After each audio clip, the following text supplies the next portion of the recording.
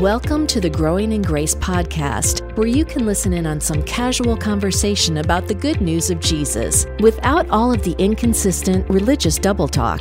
If you've ever struggled with feelings of hopelessness, guilt, and despair, or wondered if you're really right with God, it's time to discover the true freedom that comes with the gospel of unlimited and overflowing grace. Here's the story of a man named Breezy, because nobody could pronounce his real name.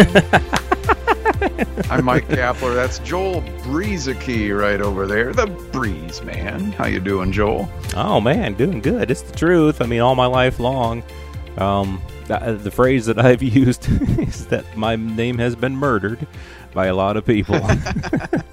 I heard someone else use that years and years ago about their own name, and it just stuck with me. I thought, yep. Like, so someone will say, boy, I bet you get a lot of different pronunciations on that. I said, yeah, it gets murdered quite a bit. So, but because the way that it's spelled and the way that it sounds, not necessarily the same. Maybe the quarterback, Drew Brees, maybe he's got a totally wild last name and he just gave up on it too. See, I've thought about that too.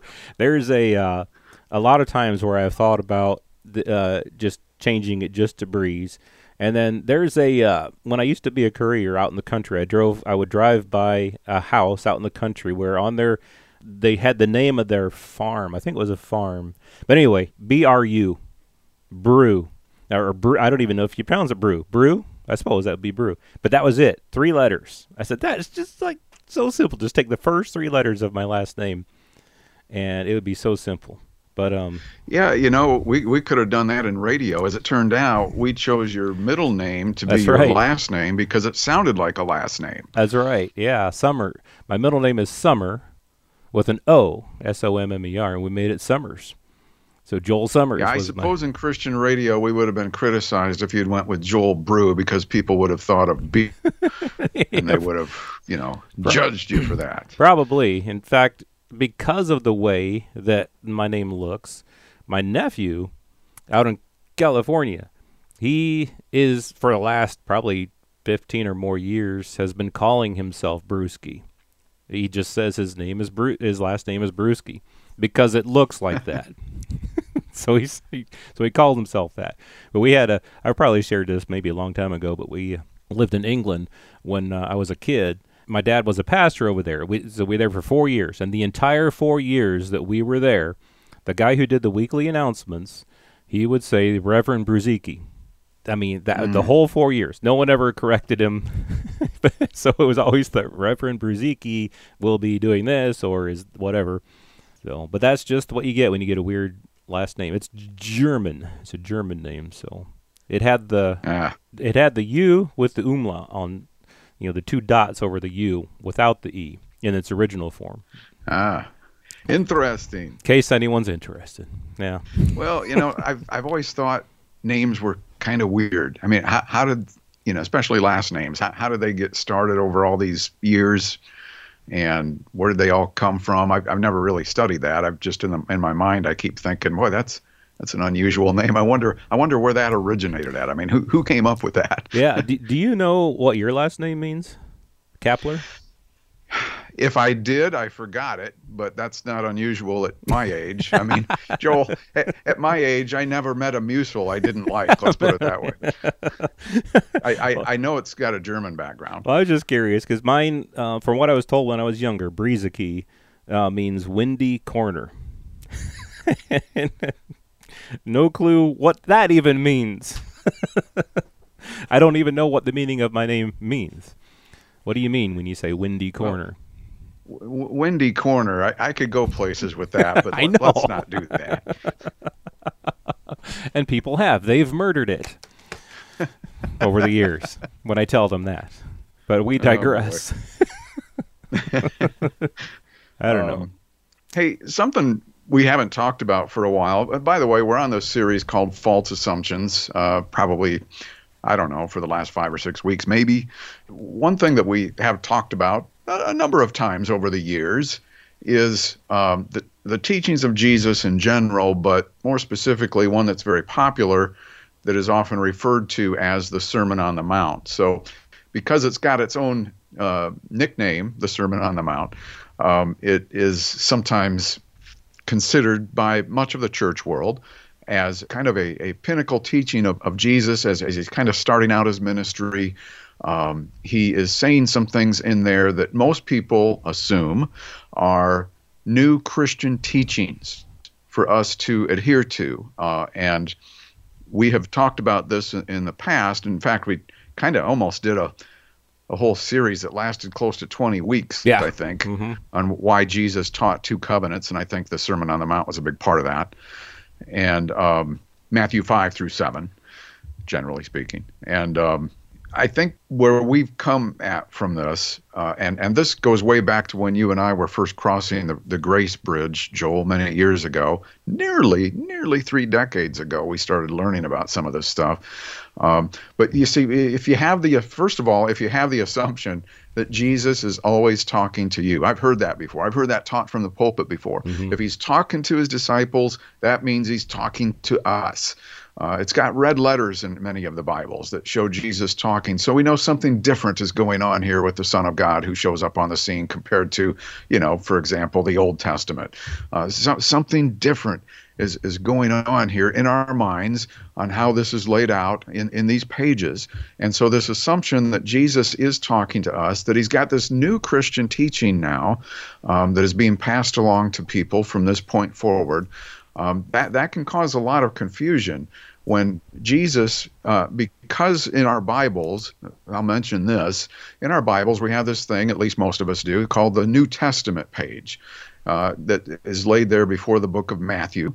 And so we assume that this is crossing a whole new threshold compared to the Old Covenant that Israel was under. And now Jesus shows up, and we get this in our head, I think, that when Jesus was born, this is really the New Testament. This is really the beginning of the New Covenant, when really the New Covenant didn't begin until the death of Jesus, not his birth. So what we've got here is Jesus, the man, walking the earth as the Son of God, but human, and he is still, the Old Covenant, that first covenant, is still in place. The Jewish people still under that law of commandments.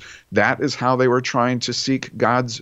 Well, let's put it this way. This is how they were trying to seek righteousness. Really, it was their own righteousness through what they did, through a set of rules and commandments, and nobody could attain to it, right? They pursued it, and they got nowhere with it. They were spitting into the wind. And so we think that when Jesus is talking all the time, that this is all new Christian teaching stuff that he's passing along to you and me, and that is often not the case. Right. Yeah, and there was a reason why Jesus came teaching the law. I mean, for one thing, we know that what Paul said in Galatians was that Jesus was born of a woman, born under the law to redeem those who were under the law. So he had a ministry to those who were under the law. Jesus himself said at a couple of times during that earthly ministry of his that he had come for the lost sheep of the house of Israel. Now, of course, in a broader sense, he had a ministry that was going to be for the world. I mean, obviously, his death on the cross and his resurrection was ultimately for all people. Anyone can receive new life in Christ by faith through what he did. But this ministry, the law had been given by God approximately 1,500 years before Jesus walked the earth. And several reasons why Jesus needed to teach it. For one thing, the Pharisees were going out and about teaching the law in a wrong manner, and Jesus was correcting a lot of what they were saying and doing. And in order for him to fulfill the law, which he had come to do, Jesus came to fulfill the law, not to go against it. He himself didn't abolish it. We've talked about this too. He didn't come to abolish it, but to fulfill it. Later on, through the cross, it was abolished, as it says in Ephesians 2, but Jesus had to fulfill it first. If he would have abolished it, if he would have come to abolish it, he couldn't have fulfilled it. So he had to fulfill it, and the people of Israel had to understand the true law, the true intent of the law, and what the law really said. And you'll find that in a lot of what Jesus talked about when he went to talking, whether it was to his disciples, who were all Jewish and were under the law, And in other cases, when he talked to other people, with the Pharisees, the scribes, and other people who were under the law, Jesus talked law talk to them. His law talk was not intended for people who weren't under the law. And we know for sure that in Christ, nobody is under the law. It's my contention as well that Gentiles, non-Jews, were never under the law in the first place. And so as you start off, well, actually, turn your Bibles to Matthew chapter 4. At the end of chapter 4 of Matthew, I think this is where a lot of people get the idea that Jesus was talking to everybody. It talks about how Jesus went about Galilee, teaching in their synagogues, preaching the gospel of the kingdom, and healing all kinds of sicknesses and all kinds of diseases. His fame went throughout Syria. They brought to him all sick people who were afflicted with various diseases and torments, those who were demon-possessed, epileptics, paralytics, and he healed them. Great multitudes followed him from Galilee, from Decapolis, Jerusalem, Judea, and beyond the Jordan. So there were Gentiles who were among those who were following Jesus.